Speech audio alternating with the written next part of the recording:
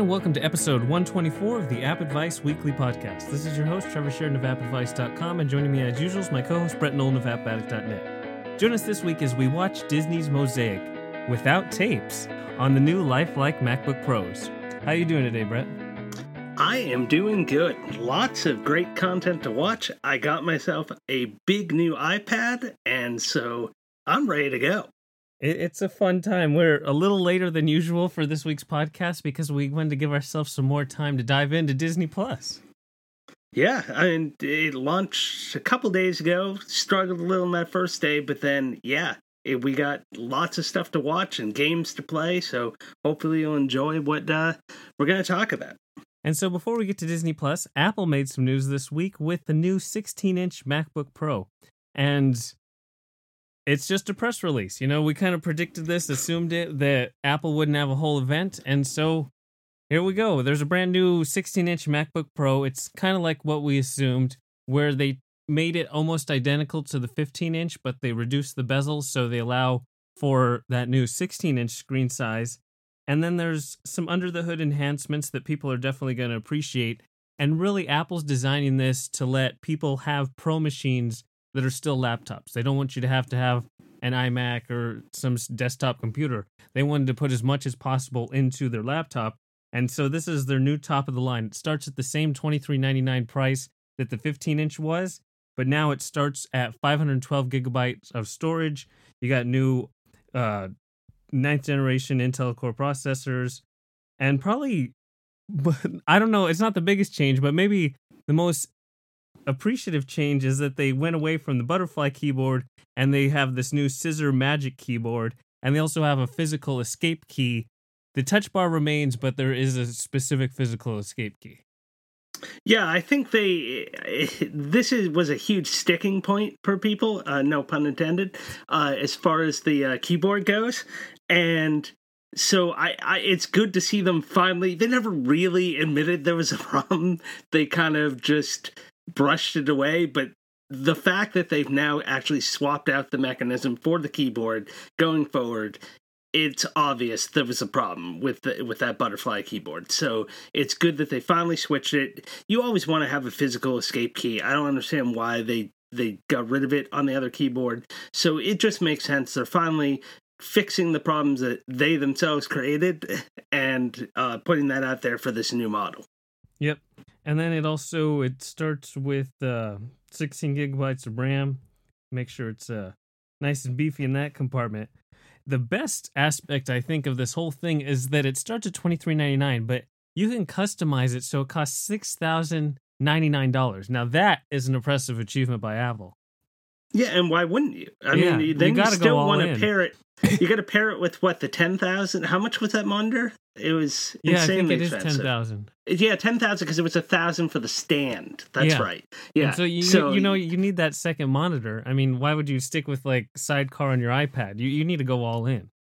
Yeah, I mean that 16 is just like your little smaller extra screen. Like you really want the giant monitor to go with it.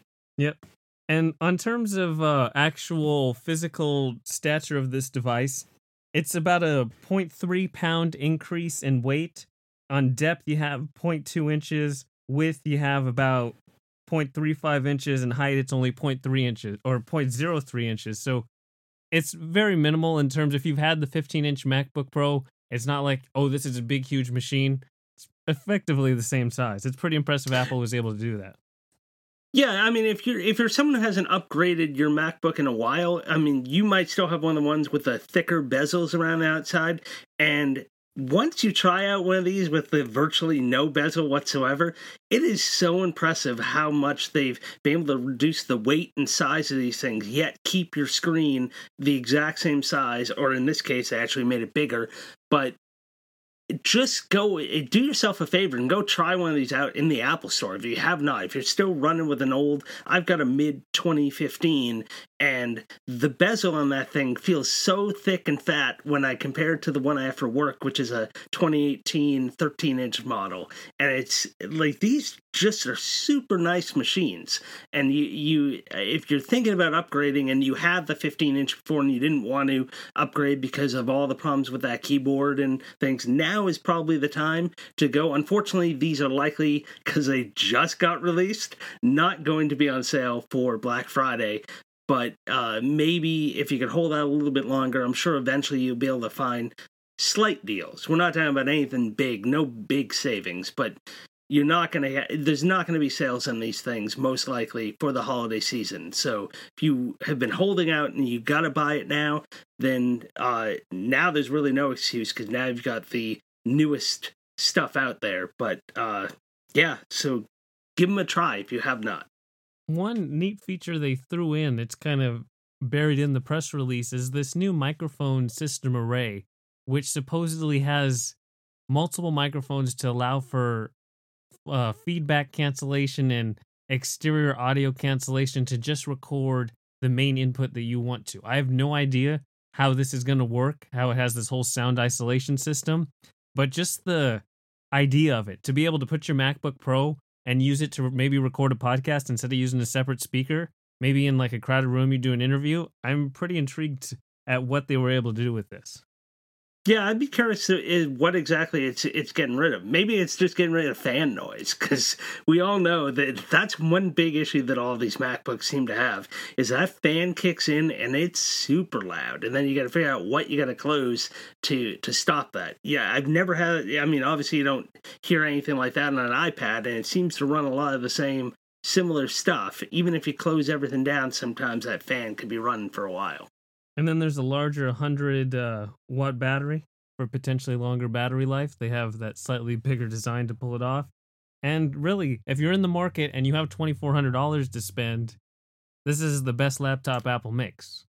Or $6,000. Don't knock that one out yet. You're right. If you have $6,000 to spend, all in. Yeah. Say you only have $2,400 though. Here's a pretty appealing choice, though. Admittedly, I like the 13-inch. It's more portable. It's plenty powerful what I do. But if you are running heavy-duty stuff, you're like 3D animator or you're 3D engineer, any kind of programs that are super heavy-duty, you know, you're doing all kinds of 8K video editing and all those fun things that Apple shows on their good little presentations, this is now the laptop for you. Yeah, and basically anything where you really need that separate graphics card, because that's the one big distinguisher between the 13-inch and the 16-inch is that you don't have that separate graphics card. You only have the built-in one on the 13-inch. So anything really graphics heavy, games, rendering, like you said, that's really where you're going to want to jump up to that 15. Or, and then, 16. Yeah, 16. Also, the Mac Pro is supposedly going to launch in December. So if the 16-inch MacBook Pro isn't quite powerful enough for you and you really need to edit 4 different streams simultaneously of 8K video while also, I don't know, rendering your CGI that you've created for the next Avengers movie, then those Mac Pros are coming out soon. Yeah, if you work for Disney and you're doing some Disney Plus original programming, yeah, this is not going to settle for you. You got to go for the full-on Mac Pro. Yep. And so that's the 16-inch MacBook Pro, available today. So now, Disney Plus, guess what? It launched on November 12th. And now we've had a couple days to dive all into it and really analyze it. And part of us, we're going to compare it to Apple TV Plus. But before we get there, we just want to talk about Disney Plus in itself. And this is like a nostalgia trip that has never been created in the history of mankind. And to go beyond that, Disney, of course, has their own original programming. And they started off with The Mandalorian as their big title, and there's only one single episode at launch. And then they're going to go week by week. So they didn't even, I thought it was going to be 3 episodes, maybe 2 episodes, but one, you get it. And The Mandalorian is absolutely outstanding. If you're a Star Wars fan, you're going to be in love with all the details they've done. It feels like movie production quality. If you've recently seen any of the Star Wars movies, you're like, okay, this is right on par with that. But now they've taken a usual 2-hour story or 2-hour window of a movie, and they've broken that to be TV. So now you have 8 episodes to really expand and create a whole new story about Mandalore and this specific Mandalorian bounty hunters in the time after the fall of the Empire, before we get into The Force Awakens, that 30-year period between Return of the Jedi, and really just amazing production values. But also you can see where they're going with this story to create that idea of the old classic Wild West idea set within the Star Wars universe, where it's kind of a lawless land. There's the void that the Empire's left over, and bounty hunters kind of rule supreme, but also there's not a consistent currency. Bounty hunter has bounty in the name, so the money that the bounty's going to get is very important. And so just to dive all into that, it's really, really well done. Yeah, I mean, this looks absolutely gorgeous. It's like you're watching a movie. Well, it helps that you're watching everything in 4K HDR right off the bat. Every single thing on here is in 4K. And there were a few little hiccups when the whole thing launched. That some people were having struggles to get on. I didn't actually have a problem connecting. It was more when I tried to add multiple profiles for our family that it kept on saying that the service wasn't available. But actually watching content, no problems. But yeah, I was a little bummed, especially when you watch that first episode. It was less than an hour. It was 40 minutes. It's obviously, yeah, so it felt like they made it so that they might be able to air it someplace else, maybe with commercials or something. Like, I don't know why they didn't fill the entire hour unless they are just planning ahead for in case this ever goes somewhere with commercials. But we won't have to wait too much longer for another episode, because new episodes are supposedly coming on Fridays for all of their programming. So we got the one episode on launch on Tuesday, yeah. And then we'll get a new episode when this episode drops, which is Friday. We should hopefully be getting yet another episode of this. But yeah, it was absolutely amazing. I love the whole kind of Western feel to it, but still have the Star Wars feel. And one amazing character in this that I absolutely loved was IG-11, which was this other like robotic, looked like a gunslinger android. He's a droid bounty hunter. He's like IG-88, but he's a different model. And so he's got the bandolier, he's got the akimbo guns, and he's spinning his arms around like crazy, just shooting things like dead on target. Absolutely amazing. And then even like part of his metal body looks like a cigar is coming out of his mouth. He's basically Clint Eastwood out there, but in robot form. It was awesome. And he's voiced by Taika Waititi, so that's always fun. Yes. And really, just excellent job. The only hesitation of total recommendation of this show is that I don't want to watch it week to week. I can't imagine waiting. That's 2 months if we're going to have to wait every Friday for the next 8 weeks. Yeah, it's going to be back to old school. You're going to have to watch an episode, talk about an episode. You don't have to worry about spoilers if you watch it on time. So that I kind of like, because then I don't feel this pressure to watch them. Like, I got to watch all these episodes, otherwise someone's going to spoil the ending. So to me, it kind of, especially with the amount of content we're getting hit with now between all these different services, it's kind of nice to have a breather, just because I don't get that many hours a day to watch TV, especially if I'm playing games as well. Like, I have limited time. I'm not going to, I'm already way behind on my Amazon Prime shows because there's so many seasons. I'm way behind on my Netflix shows because there's so many episodes that drop to these things. So it kind of feels nice to have this.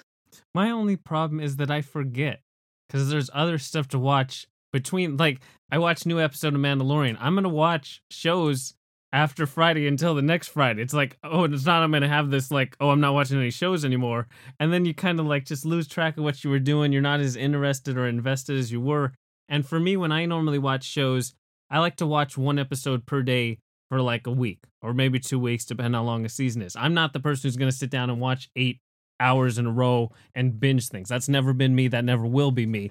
But I like that consistency, like, this week I'm going to watch, whatever show that's on. I'm just, dive in one episode a day. That's, like you said, you don't have a ton of time on your hands, but I can afford time to watch one episode. And it just keeps you in the flow of the narrative, building it up. And so to say, I watched Mandalorian, now they're like, go watch something else, watch another service or watch something else in our catalog. It just, I'm not that big fan. I think you should give people the choice. I understand why they're doing it because they don't have a gigantic original show launch catalog. They're really reliant on their past history of stuff. And so to keep people subscribed month after month, granted, I already paid 3 years, they want you to go past the 7-day trial. Like if you sign up for 7-day trial, all 8 episodes of Mandalorian, you're like, okay, I watched Mandalorian. I'm pretty good. I own like a lot of these movies already. I don't need to have subscribe to Disney Plus. Now this has you on the hook for 8 weeks, unless you just wait 8 weeks and then watch the whole thing in 8 weeks down the road. I mean, you have that option, but then the problem is you run into the issue of having to avoid people talking about the show. That's, I mean, yeah, it's a trade-off. It's a double-edged sword, yeah. Yeah, so I don't know. To me, because I have watched a lot of this original content on here, and I actually enjoyed quite a bit of it, that I'm kind of glad, because then there's also all these old shows on here that have, like, some of them have fewer seasons than I remembered. Some of them have way more seasons than I thought they had. And if I ever want to dig into these shows, I could just binge away on these while waiting for the next episode to come. Or, as I said, I have, like, so many of these subscription services now at this point that I can go watch other episodes of other things that are dropping. And so, for the original shows, beyond Mandalorian, which is their key title, you have High School the Musical, or High School Musical, the Musical, the series, which continues the idea of the show, but rather than a 2-hour movie, this is essentially set at the school where High School Musical took place, and we bring in someone who wants to run an annual play about High School the Musical. Right. Yeah. So I watched this one. I didn't know what to expect. I'd seen the first High School Musical way back when it first came out, because I'm old. And I watched the second one, and I don't think I ever even bothered to watch the third one. They actually even make fun of the second and third in this within the first 5 minutes of the show. Some guy makes fun of the sequels. But yeah, so you basically have these kids in high school, and this young drama teacher comes in, and she wants to put on this High School the Musical in the school where High School the Musical was filmed. And it's basically like a mockumentary. The kids there's drama amongst the kids, almost kind of paralleling High School Musical, and they're all fighting for parts, and there's people that have broken up and people that have found like new people to fall in love with, and so there's all this drama, but there's comedy, and it was entertaining. Just the way it's filmed is kind of almost, there's a lot of like facing the camera, talking like The Office, where they're getting interviewed, sort of, and then there's actual stuff on the screen going on as well. There's musical numbers, as you would quite expect, and so this one I didn't know what to expect. I didn't know if it was going to be super dumb, if it was going to be like a teenage drama, but it was a nice mix of comedy, musical, and drama. And there's definitely like actors in here that I recognize from other shows that my kids watch, like Bizaardvark, and in other shows that are on the Disney network right now. So it's definitely, they're trying to make it so that it appeals to both a younger and an older audience that remembers the original, because some of these kids may not have seen High School Musical. For them, they watch Descendants and Zombies, the new stuff, not the older stuff by these same people. So I don't know. This one, I am definitely going to continue watching it, because I really enjoyed it, surprisingly. And you know what the best part about Disney Plus is? That if you've never seen High School Musical, guess what? Before you start the series, you can watch the actual movies 1, 2, and 3, because they're right there in the service. Oh yeah, you could sit down and watch them all. Yeah, so you go right ahead. I mean, this is all, especially if I think a lot of people probably are all in for 3 years already. Yeah, you might as well try it out and check it out, because you've already paid for it. So just go ahead and enjoy it. Yep, and then to continue that musical idea, they have the Kristen Bell host Encore, which is a reality kind of TV version where they're going back to people who put on high school performances like 10, 15, 20 years ago, and they're having them put them on again. So now, they're all older, they've lived their various lives and gone different directions and all that. So you have the whole backstory storytelling of how people have evolved from when they were 18 years old to now 40 years old or whatever the case may be, and you're having them put on the performance. And, theater kids, they continue it or they don't continue it. No, some people go on, some people are now like an accountant or whatever. And it's really interesting backstory storytelling as you see them eventually put on the play at the end in their new lives this was actually pretty good. I've only watched the first half of the first one, but I know where they're going because this is a Disney show. I don't imagine they're going to fail in any of these. What? But I like that. I love that Disney knows what their brand is, and they've found various ways to kind of display it in new formats.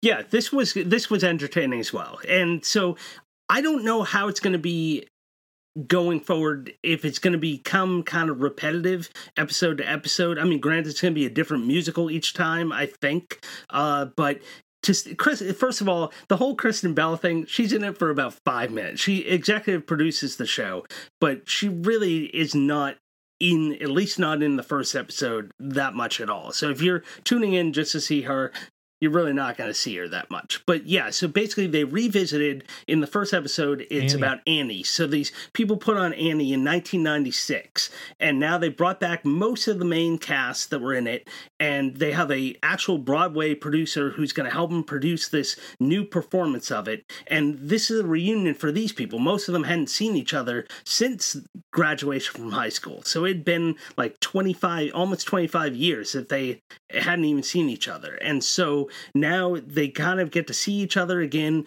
and you see all of the people in it seem to have these really elaborate backstories that they must have really gone out and tried to do like a casting call or have people kind of write in to say, this is what happened to me, because all of these people seem to have a story, and they're not just like your typical story. There's a lot of stuff going on. So I found that kind of interesting that they happened to find these people. Somehow they did this. I don't know. But I'm assuming they're not lying about these backstories of the people. But it was entertaining to see them, because obviously most of these people had not sung since high school. To see them try and like do this again, relive the glory days of when they were on the stage and doing this in high school, but now as adults where they have families and other responsibilities, they take a week and they learn this new play, learn the choreography, get all the costumes, everything done. Then they put it on for their family, friends, and the people in the town where the original production was. And then you get to see how they react to it and what this ends up kind of doing to the people that went ahead and went back and tried to relive this. And so it was just a fun story, and seeing how this all went down, I'm just a little nervous that it's going to get repetitive as it goes forward, because there's only so much difference you can do from episode to episode. I'm already looking forward to the heartstrings that are going to be tugged by the one where the guy who played Peter Pan is now in a wheelchair. I just can't wait for the Disney spin on that one. Oh my! Oh, I haven't seen any ads for what was upcoming, so I don't know if you're making that up or if that was in the trailer. No, it's coming. They showed it at D23, okay. And I was like, okay, this show, I know where you're going, show. Oh, there is an original coming up, which definitely it gives you the feels. And so also, this is a National Geographic item, but it's The World According to Jeff Goldblum. And Jeff Goldblum has one of the most interesting and peculiar personalities of any celebrity. So to put him and go to kind of familiar things and just have him interact with that world and that particular activity or location or whatever the case may be, it's a brilliant idea. And I'm all in for watching Jeff Goldblum. This, I kind of feel like maybe it's like Encore where it could get tired after a while. Like he's going and doing different things, but it's still that same kind of Jeff Goldblum stick as they have him in the thing and then they do a on-camera interview that kind of cut between those two over and over again. You see, I love these type of shows. I watch these type of shows all the time. Adding Jeff Goldblum in it is just odd. It adds this whole level of weirdness to it and awkwardness. And I don't know how anyone could sit down with him and actually have like a straight conversation. He's just weird. He is just really weird. And I don't know how much of it's an act or how much of it is just how he is, but it does lend itself to be entertaining, but also make you feel like I'm like, I don't know, like what's going on at the same time, and you feel like bad for these people trying to have a straight conversation and give them this information. So the first episode is all about sneakers, and people are trying to like have a straight conversation. One guy does, and you can see he's just then like just goes with the flow and just starts joking around with him, and you could see this just initial tension there that he doesn't know how to respond to this weirdness, but then just kind of goes with it and it ends up being fun. So this another one. This one I was really looking forward to. I had watched the trailer for this, and it just looks so off the wall and different than anything that we really get on these type of services that I was really looking forward to this one, and it did not disappoint. Yep. And then also one that I'm really enjoying is the Imagineering story. I got to see a whole kind of like panel about Imagineering during D23. And this just feels like a continuation, like a behind the scenes of all that goes into designing all of the animatronic and interactive areas of Disneyland. You kind of take it for granted when you go to Disneyland, just how much man hours and time went into creating every single thing that you might just glance at, or it's a little part of the ride. You know, it's not like the big main part of the ride. It's this little guy who's 3 rows back of all these characters, and they still put their time and effort into designing it. And so the first episode really ties Walt Disney and the original creation of Disneyland into the narrative. Like, as we go, we're going to be more contemporary, but this first episode sets the groundwork of how Imagineering was created at Disney and how that idea lives on through the company. So if you're a fan of documentaries and Disneyland, I can't imagine a better show than this. Yeah, this was, unfortunately, just because of how long it was, I didn't have a chance to watch this one yet, but this is on my watch list. I can't wait to dive into this, because I love that the whole behind the scenes. I love watching documentaries on this kind of stuff, whereas you see like creative people being creative, and you've always kind of wondered where these ideas come from, and now you get to see like the people that create them and just like how they're thinking about this stuff that you may have never even thought about it before. But this one, I think it was over an hour for that first episode, so yeah. I haven't watched it yet, but I will definitely be watching this. I want to get a job as an Imagineer. I don't know if this is a recruiting video, but it does an excellent job at that. I mean, part of me feels like the Jeff Goldblum is a recruiting video to live with Jeff Goldblum and go on his daily crazy adventures just to have an amazing time. Yeah, hey, I don't know. It would be weird. I know, wait till you but watch it would be interesting. It would be so weird. It would be interesting. It keep you on your toes all day. You would definitely be on your toes and trying to figure out where the heck he was going to go, and you have no idea where it's going to be. Yep.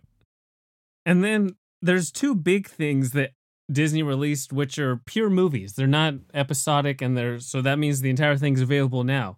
The first one I just want to mention quickly is Noelle. I haven't seen it yet, but it's the holiday season. This is specifically about Santa Claus and Christmas time, and it has Anna Kendrick and Bill Hader. If you're a fan of Anna Kendrick, I'm sure you're going to watch this regardless, but just the kind of a cute Christmas movie on Disney. Really, what else do you need?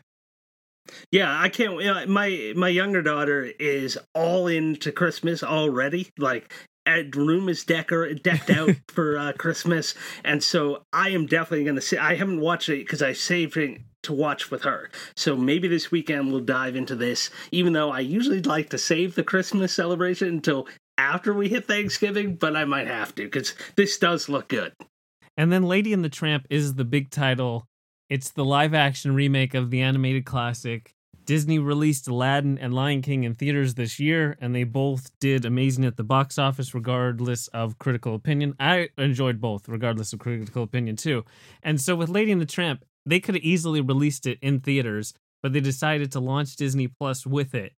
And you can see that the production quality is spot on. You have actual actor dogs on screen to play Lady and the Tramp, and then they have voiceovers by actual people, and they do CGI so the mouth kind of aligns with the words that are being spoken.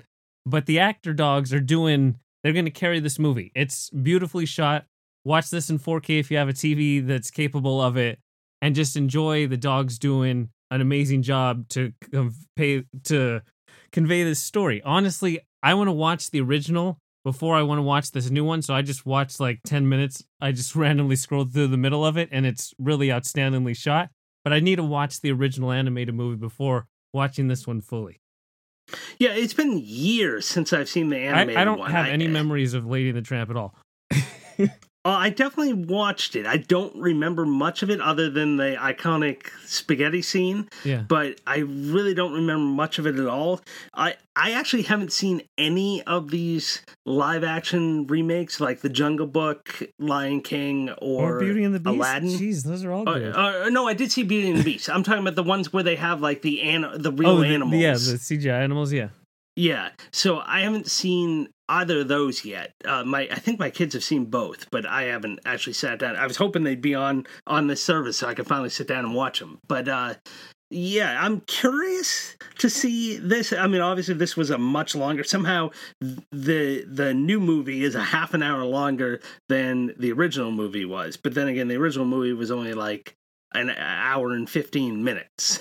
So that's the most amazing thing. I was scrolling through Out of the Vault, and I'm like, all of these movies are between like an hour and 15 minutes. You know, you have like Snow White and Cinderella and 101 Dalmatians and Jungle Book. They're all like these short, manageable pieces to watch. Yeah, I think like feature-length film used to be like 74 minutes or 84 minutes or something like that. I think it was a little over an hour. And so, yeah, I'm curious to see this. I like you, I kind of want to go. Well, you're saying you don't even remember seeing it all. I kind of want to go back and watch it. I've seen it. I just don't remember. Like, I probably watched this when I was 5 years old. I don't have many memories. Think how many things I've watched since then. Yes, yeah. So, yeah, I'm curious. I'm trying to decide if I want to just dive right into live action or go back and rewatch.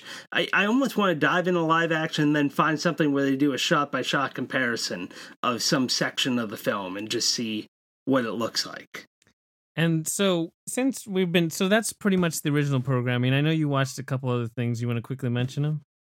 Yeah, so there was a Marvel Hero Project, and that's the one I said that kind of gives you the feels. And what they do is they take these kids that are doing extraordinary things. So the first episode is about this girl who was born missing a hand, and she ended up becoming this creator. She like went to this STEM camp, and she ended up learning to create things. She ended up creating a prosthetic hand that she could put on that shot out glitter.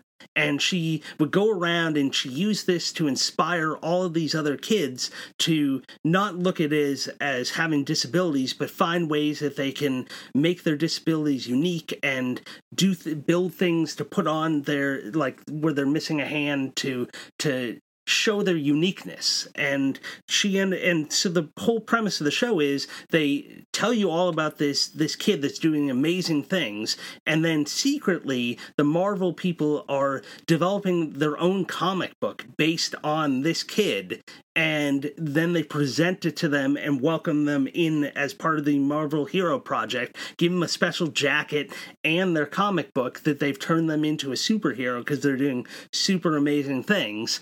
And it's just a really uplifting show that kind of focuses on these kids that oftentimes we hear about kids doing horrible things, and these kids are doing just really great, amazing things.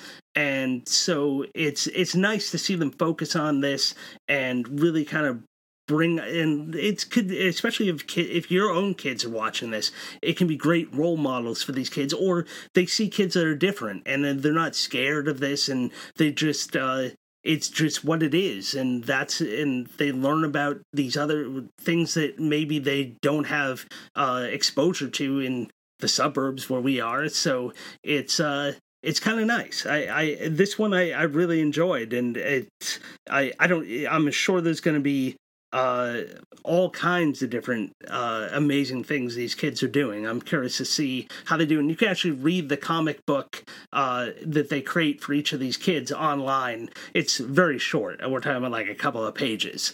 And so you get to see the product that gets produced at the end as well. I can't think of a better definer of Disney and their company brand than this.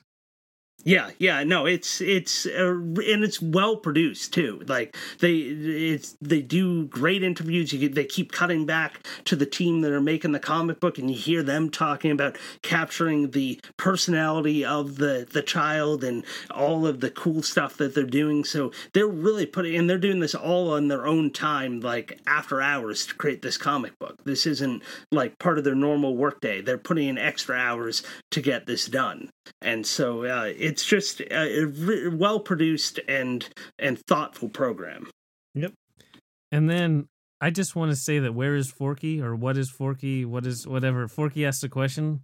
That's not for me. Forky asked a question. That's completely. Yes, no. I can't even give an opinion on that. I know that it is so redundantly simplistic that I can't even get started. No, I tried to. It's even only 3 minutes, and I had struggled to get through 3 minutes of it. It was like I loved Forky in Toy Story 4. This I could not stand to watch. It was pretty. It's meant for really young kids, I think, because the first one he's trying to learn what money is, and so I don't know. I didn't really think it was that funny. I didn't have my kids watch it to see if they thought it, but I think it's really meant for even younger kids. Mine are 10 and 12, so I think they're a little too old for that. But the last one that I did watch that I wanted to just quickly mention is called Pixar in Real Life. I have no idea how this is going to go going forward, but basically what they do is they take like a Pixar character or something, and then they kind of put it in real life. So in this first episode, they had the little dashboard from Inside Out, the one where they can control the emotions of the person inside them. And so they just have that out in the middle of this open area in New York City, and people were just walking up and like, oh, can we touch this? And they had different colored buttons for the different emotions, and they had levers and stuff you can move, and they would tap the buttons, and they didn't realize what was going on at first. And then you notice that there's actually a couple of people acting in the center of this open area. And when they hit the emotion button, they immediately switch to start doing that emotion. So like they're just having a conversation, and these people up there are hitting like the anger button, and now they start like fighting with each other and like whoa, and then the people up on the dashboard are like whoa, no, make them happy again. So it's kind of like a hidden camera show where you see these people reacting to the people who are reacting to the buttons that they're pressing, and they feel like they have all this power, and then they like start to regret it when someone starts crying because they pressed the sadness button. And so it's just humorous to watch these reactions. It felt an awful lot like Just for Laughs, that little Montreal, the one that you see oftentimes in the airport where they show the Just for Laughs and the hidden camera stuff. It felt kind of like that to me, and I was laughing at parts of it, and I thought it was kind of funny. I don't know how it's going to be going forward, but this first episode I thought was somewhat entertaining. And so that's the original programming, but now this has been the question trending on social. Where did you start day one? I started day one on the original because I knew we were going to talk about this. So that's where I went, and then I immediately went for Steamboat Willie right after that. Yeah, so for me, I started with Steamboat Willie. That was the very first thing I watched. It was amazing. And then I just decided I'm going to go jump to my favorite parts of some of my favorite movies. And they have really good high-speed scrubbing where, a lot of things, it's not always perfect, or there's black, or it has to load, or whatever the case. I could easily jump to the trash compactor scene in A New Hope. And then I went over to when we revealed the Millennium Falcon and The Force Awakens. Then I went into Aladdin and I watched You Never Had a Friend Like Me. And then I jumped into Mary Poppins and watched the end where Let's Go Fly a Kite. And I was like, man, this is awesome. I'm jumping all the way through like these awesome sequences. So then I watched the Shining episode of The Simpsons. It's Treehouse of Horror number 5.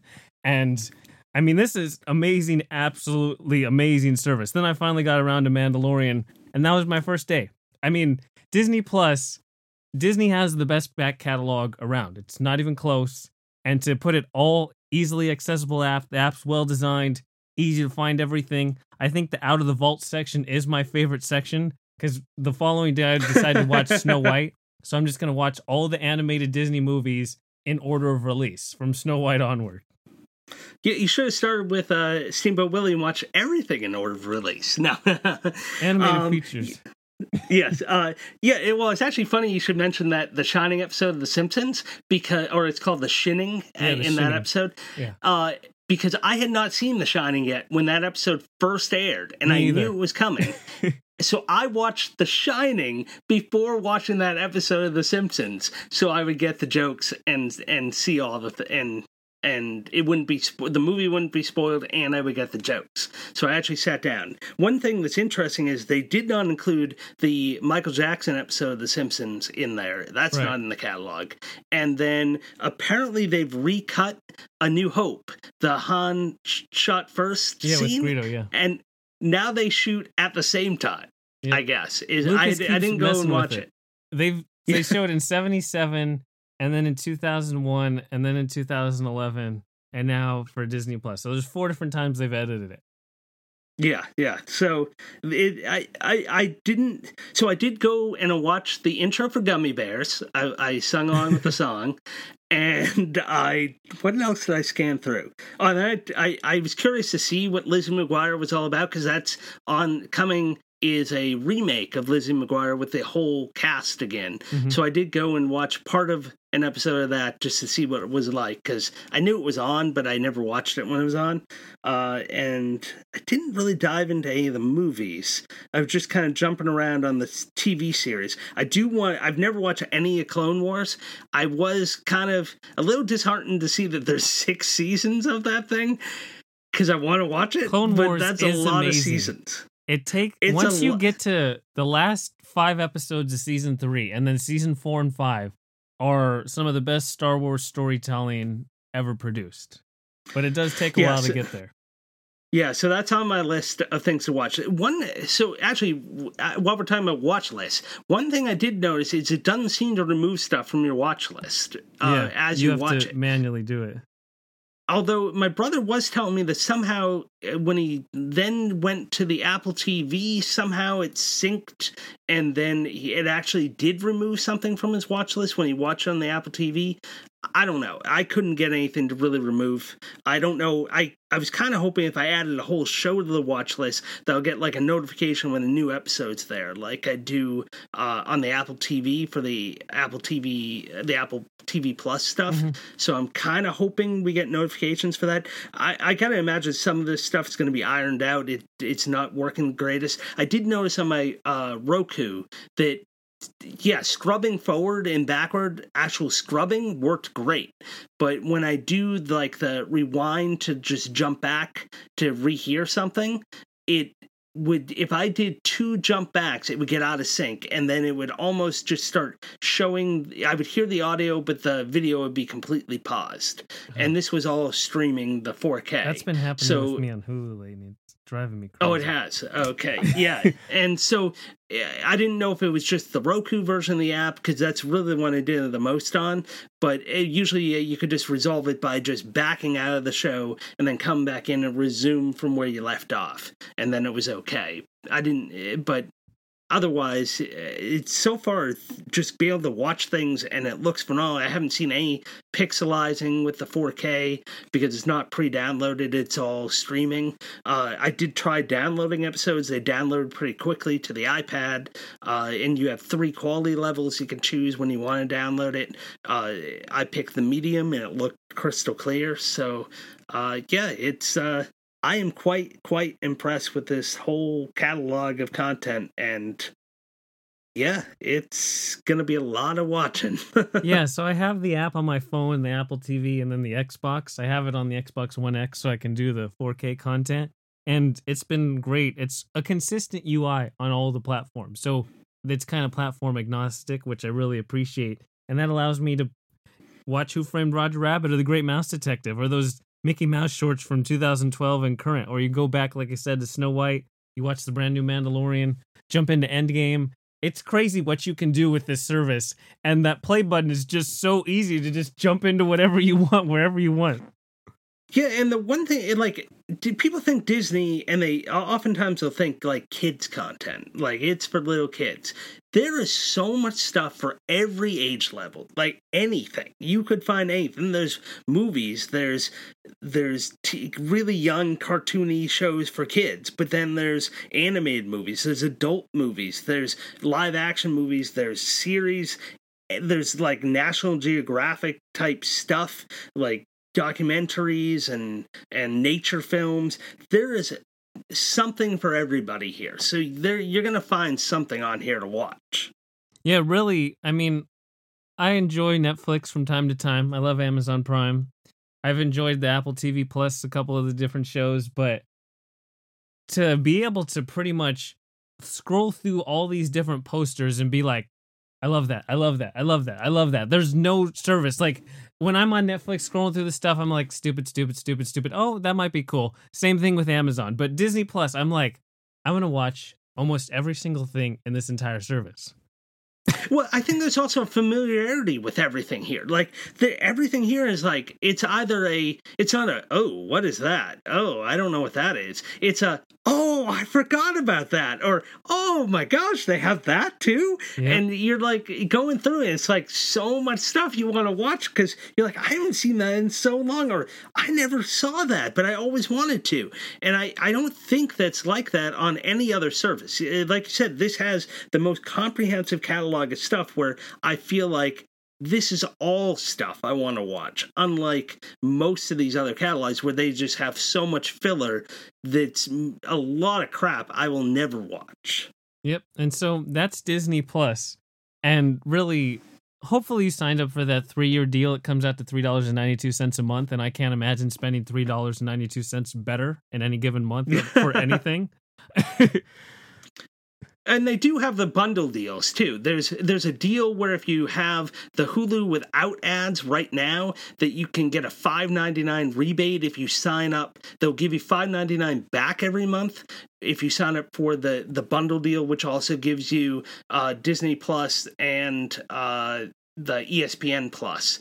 And then there's also a separate Plus sucks. Just a heads up. Yeah, well, yeah. I want to just add Hulu. Like, I don't even care if there's ads. I wish they would just let me tack that on for $1 a month, because my $1 a month Black Friday deal from last year is about to expire. Oh, yeah, November 25th. Yeah, I got to finish Handmaid's Tale. And so there are bundles if you are interested in both Hulu and Disney Plus, and then they'll toss in that ESPN Plus for free. So that's an option, or hopefully, like us, you did get in on that amazing D23 deal for 3 years. And then with Disney Plus launching so close to Apple TV Plus, it's a bad beat for Apple. I mean, they needed to either get it out sooner. Really, that was the only other option, because you can't do it later. Now that Disney Plus is on the map, I think Netflix can worry about it, and Apple's nowhere near on the entertainment side that Netflix is at. So, Morning Show, I enjoyed it. For All Mankind, I enjoyed it. That's 2 shows. I have a year of it, so it's no problem, but that's not competing with Disney Plus. Even if Disney Plus had no original shows, and when you have things like The Mandalorian and launching with Encore and the Lady and the Tramp movie, it's a tough competition. The Imagineering story. Yeah, I mean, this is for me. There is so much more. Even if I were paying the full $6.99, right? $7 isn't going to break you either.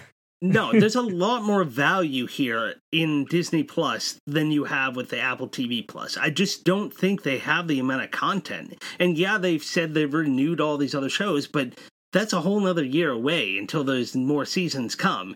And they still haven't given a clear idea of exactly how much new content you're going to be getting in this first year of the service. Like, they've mentioned shows, you hear about shows, but then you're also hearing a lot on the Apple TV Plus side of shows getting canceled because they couldn't make it work with the people running the show, and they had creative differences. So at this point, I really don't even know how much content is coming to Apple TV Plus. Well, they have the one M. Night Shyamalan show coming at the end of the month, and then there's the Octavia Amazing Spencer Stories.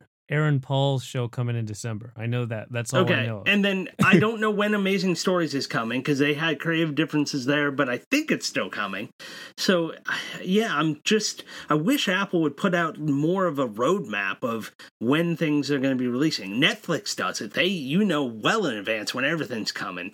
Disney, we kind of have an idea of what's coming. They've kind of laid out their 3-year plan, but no, not as specific as they've been in the past with like the Marvel movies. But we at least have an idea, and I feel like Apple is just a big wild card at this point. Yeah, the thing with Disney though is, say you stripped out all the original programming, I think it's worth $7. So. Oh yeah. Especially if you're a family with kids, to have the entire vault right there and you can download these to any device. So that means you could take them wherever you go. And then Bob Iger said that even if things are removed from Disney Plus, as long as you downloaded it and you keep paying us your monthly subscription fee, it will always be yours. Oh, nice. So hopefully they give you a warning when something's going to be removed. Yeah, that way you can watch it. Because, I want to watch the animated Dumbo and the new Dumbo. I never saw it. It's right at the features at the top. I need to dive into that. I saw the animated one. So on the user interface, I will say they do have a button to download the entire season in one little button click, which is cool. Awesome. I wish there was a random button for The Simpsons. That's the only, I like random. Play one episode over the 30 seasons, and I'll be like, okay, let's go. That would be cool. That would be nice. But yeah, that's Disney Plus. Apple TV Plus, if I didn't have it free for a year, it's a tough sell.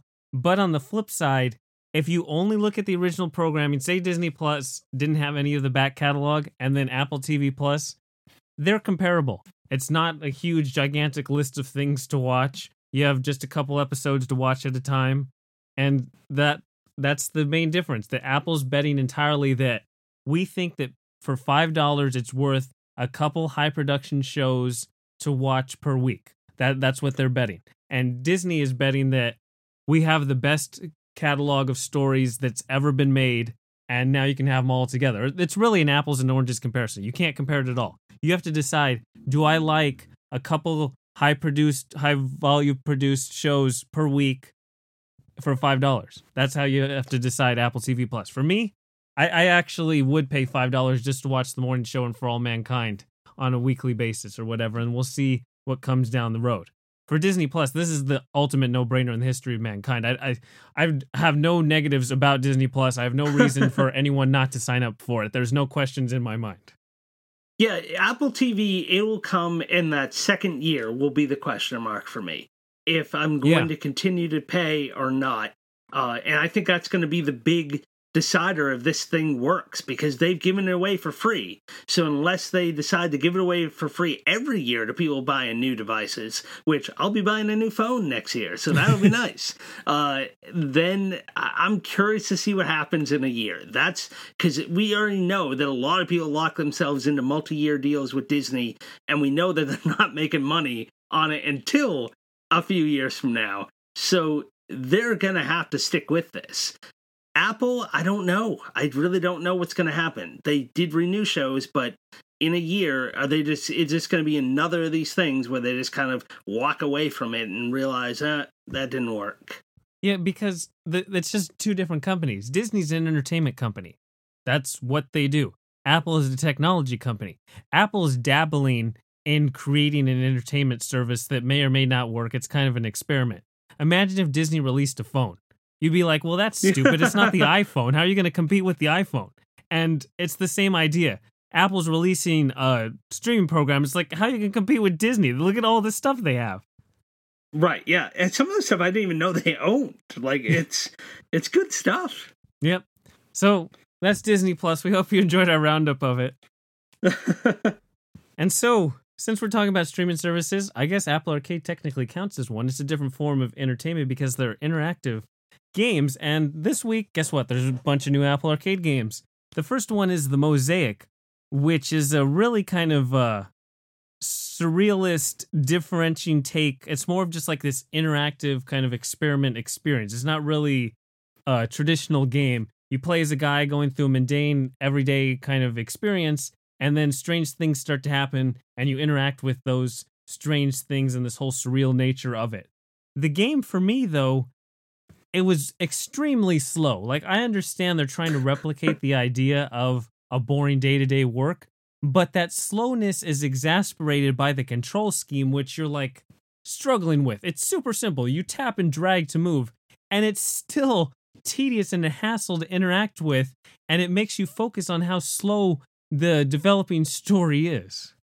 Yeah, the guy just moves too slow, and that control scheme is just way too frustrating, where it'll just all of a sudden he'll stop walking for no reason, or he'll be bumping into something that's in the background, but you don't even realize it's in the background. So now you have to kind of drag towards you and get him to move out a little bit and then move. If they can improve that, I think you can use. I know you can use a physical controller. I haven't tried that to see if it's any better with that, but it still wouldn't put a pep in his step. Like, the guy is just slow as anything, and that was a big detractor for me. Where I think I would have enjoyed this a lot more if I didn't feel like I was fighting against the controls and just the interface, right, and just be able to get myself into the story.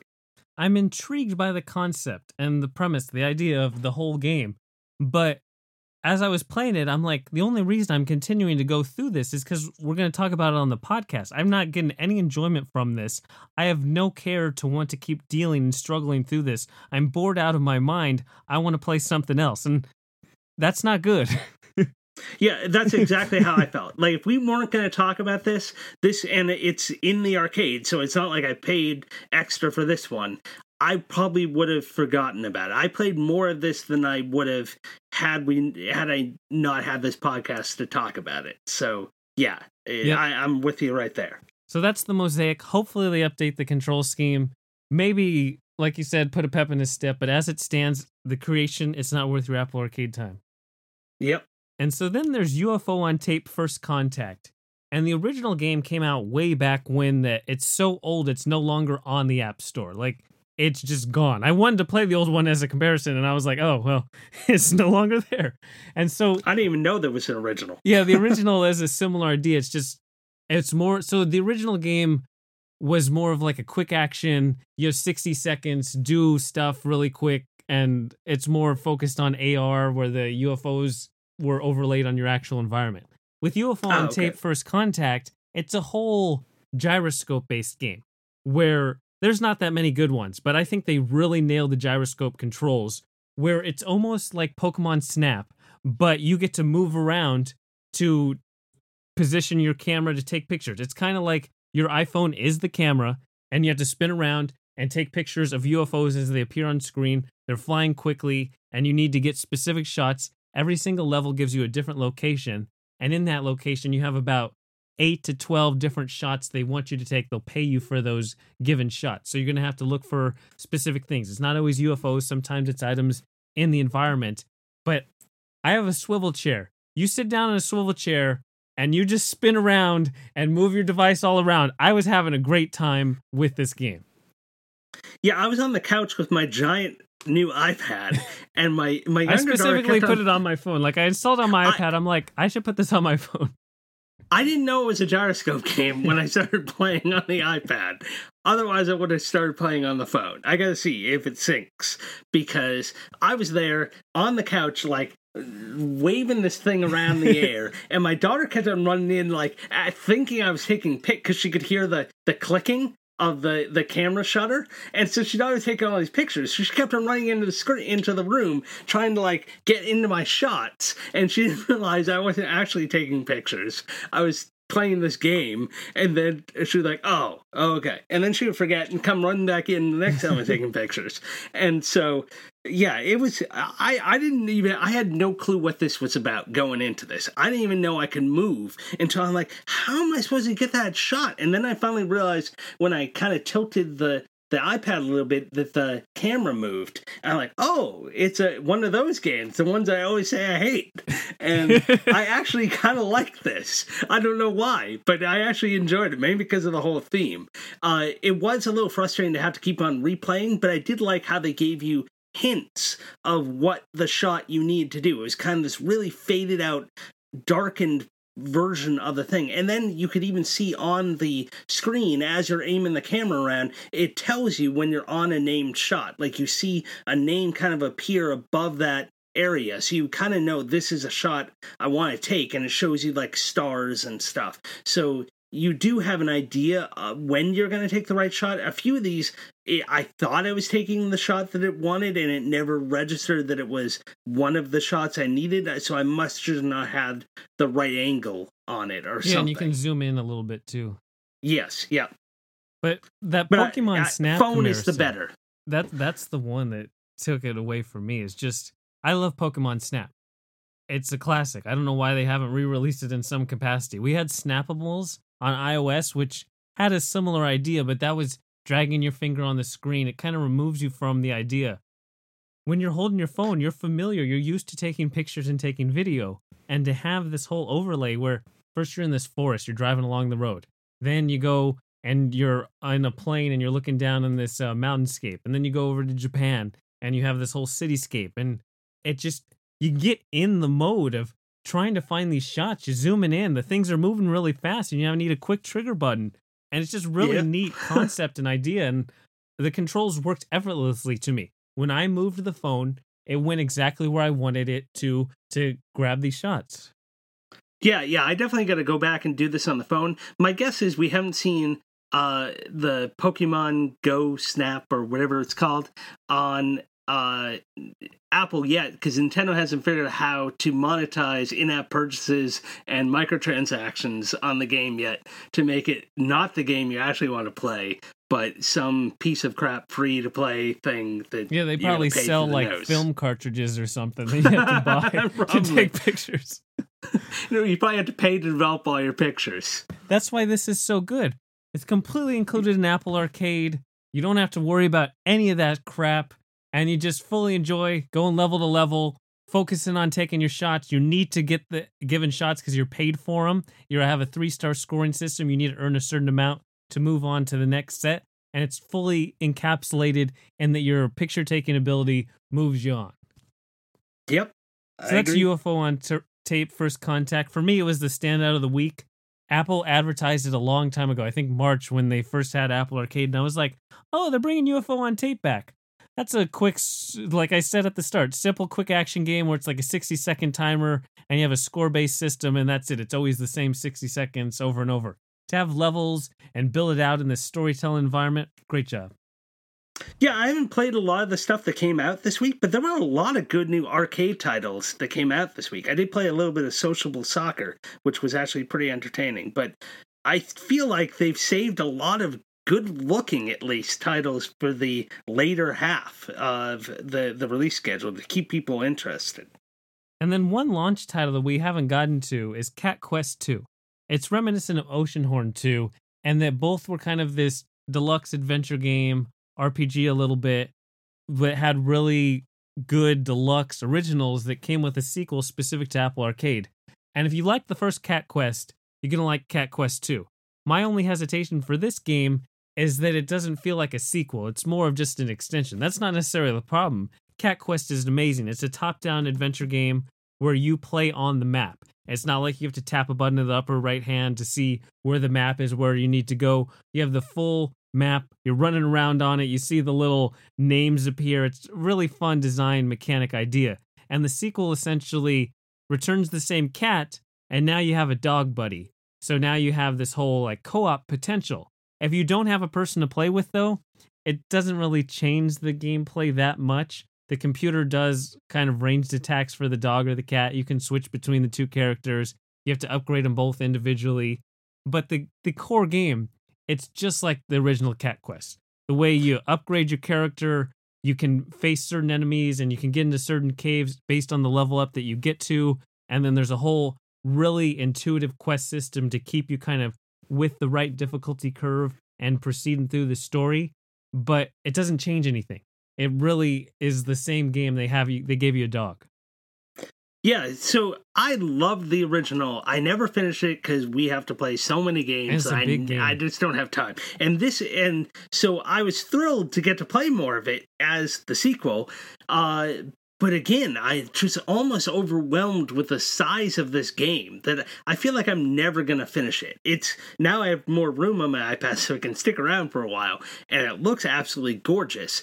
The one thing I'll say about the co-op, I have not tried co-op mode, but having the two characters is kind of nice because you get a second chance. Because say your character dies, it automatically gives you control of the one that's still alive, and then you can go and run over and revive the one who went down. So it's almost like a little helpful extra if you're playing alone. But yeah, the AI is mostly playing that character very well. In fact, like they're taking out things without you having to do much. You can go and focus on other enemies while they're gonna definitely hold their own and hold their ground. Every once in a while they did end up dying and I had to go and revive them, but for the most part they were pretty good at battle.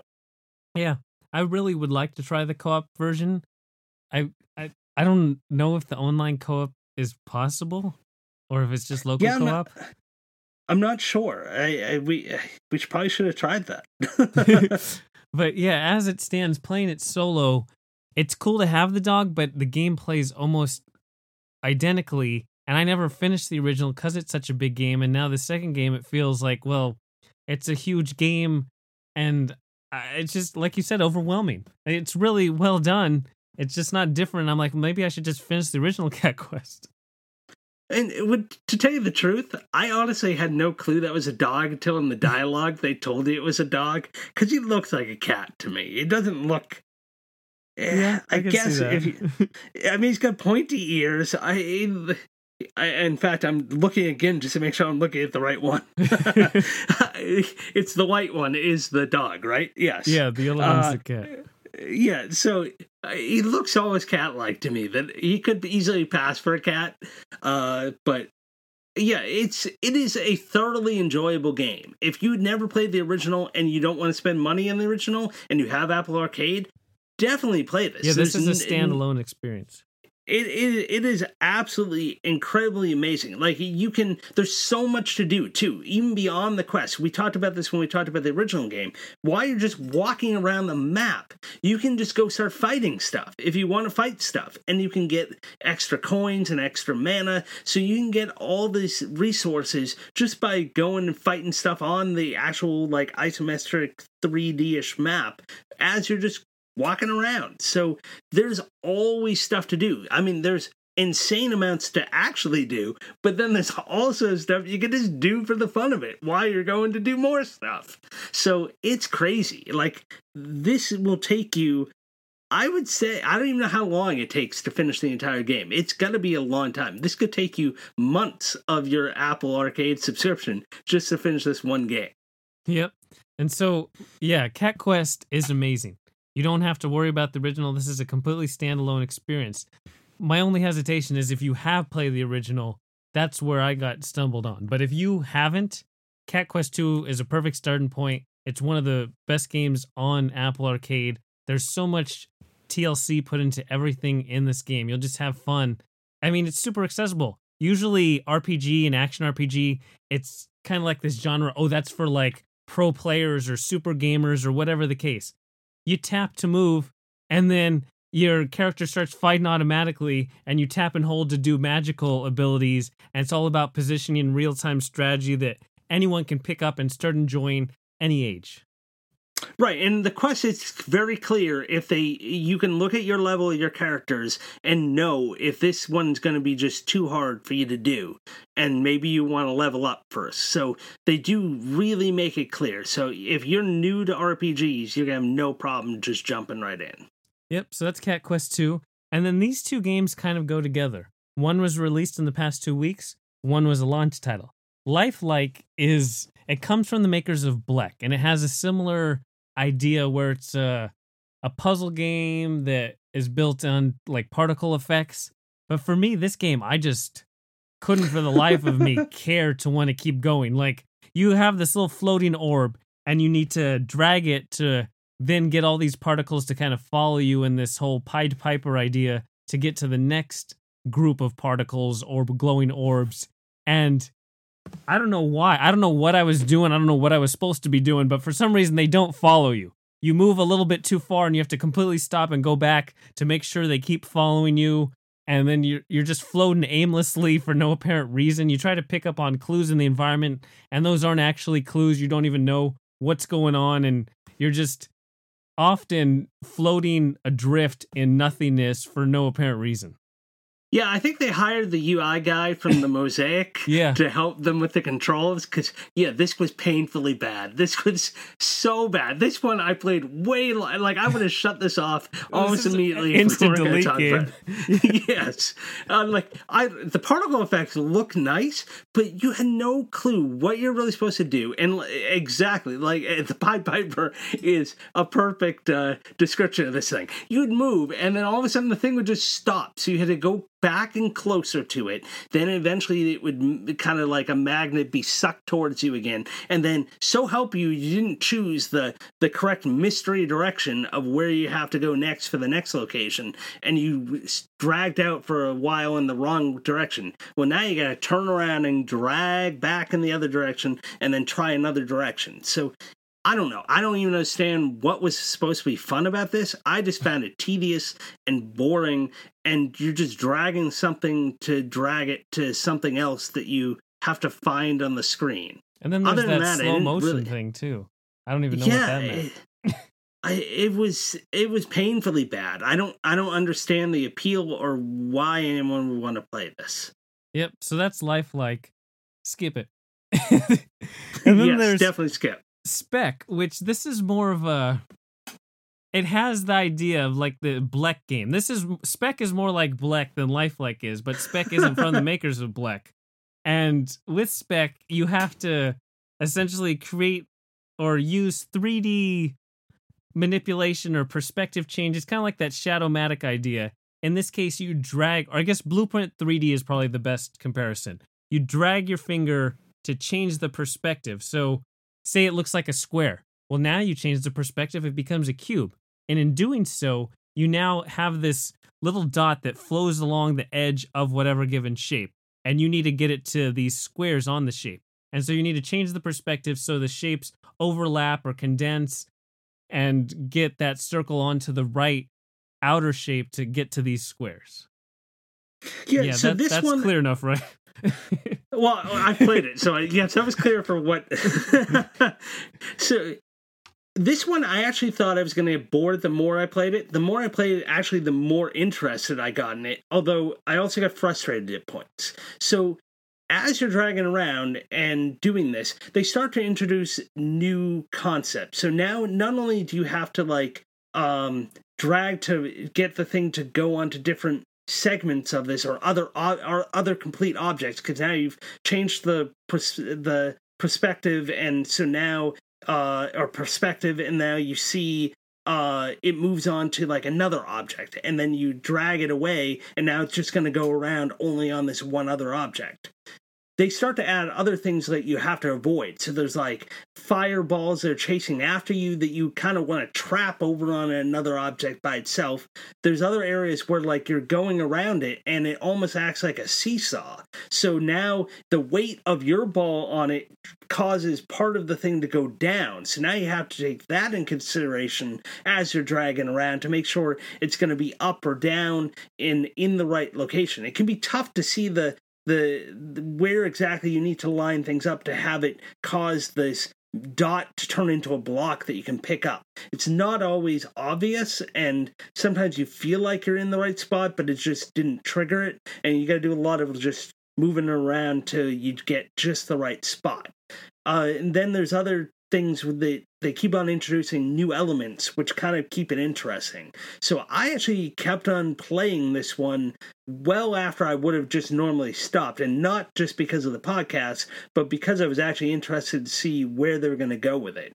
I don't know how much more I'm going to play, but it did interest me because they kind of kept on changing things up and adding new elements. It was more that frustration of not necessarily always knowing how I had to line it up to get it to recognize that I was on top of the object. I couldn't figure out how they were deciding that, which kind of got me frustrated.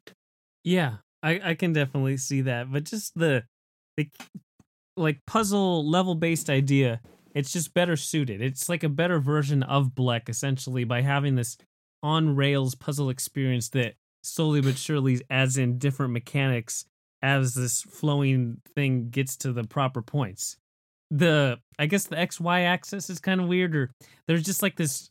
It's not always not the consistent's not the right word. It's just there's this weird ambiguity to the movement and the way the piece moves and all the shapes.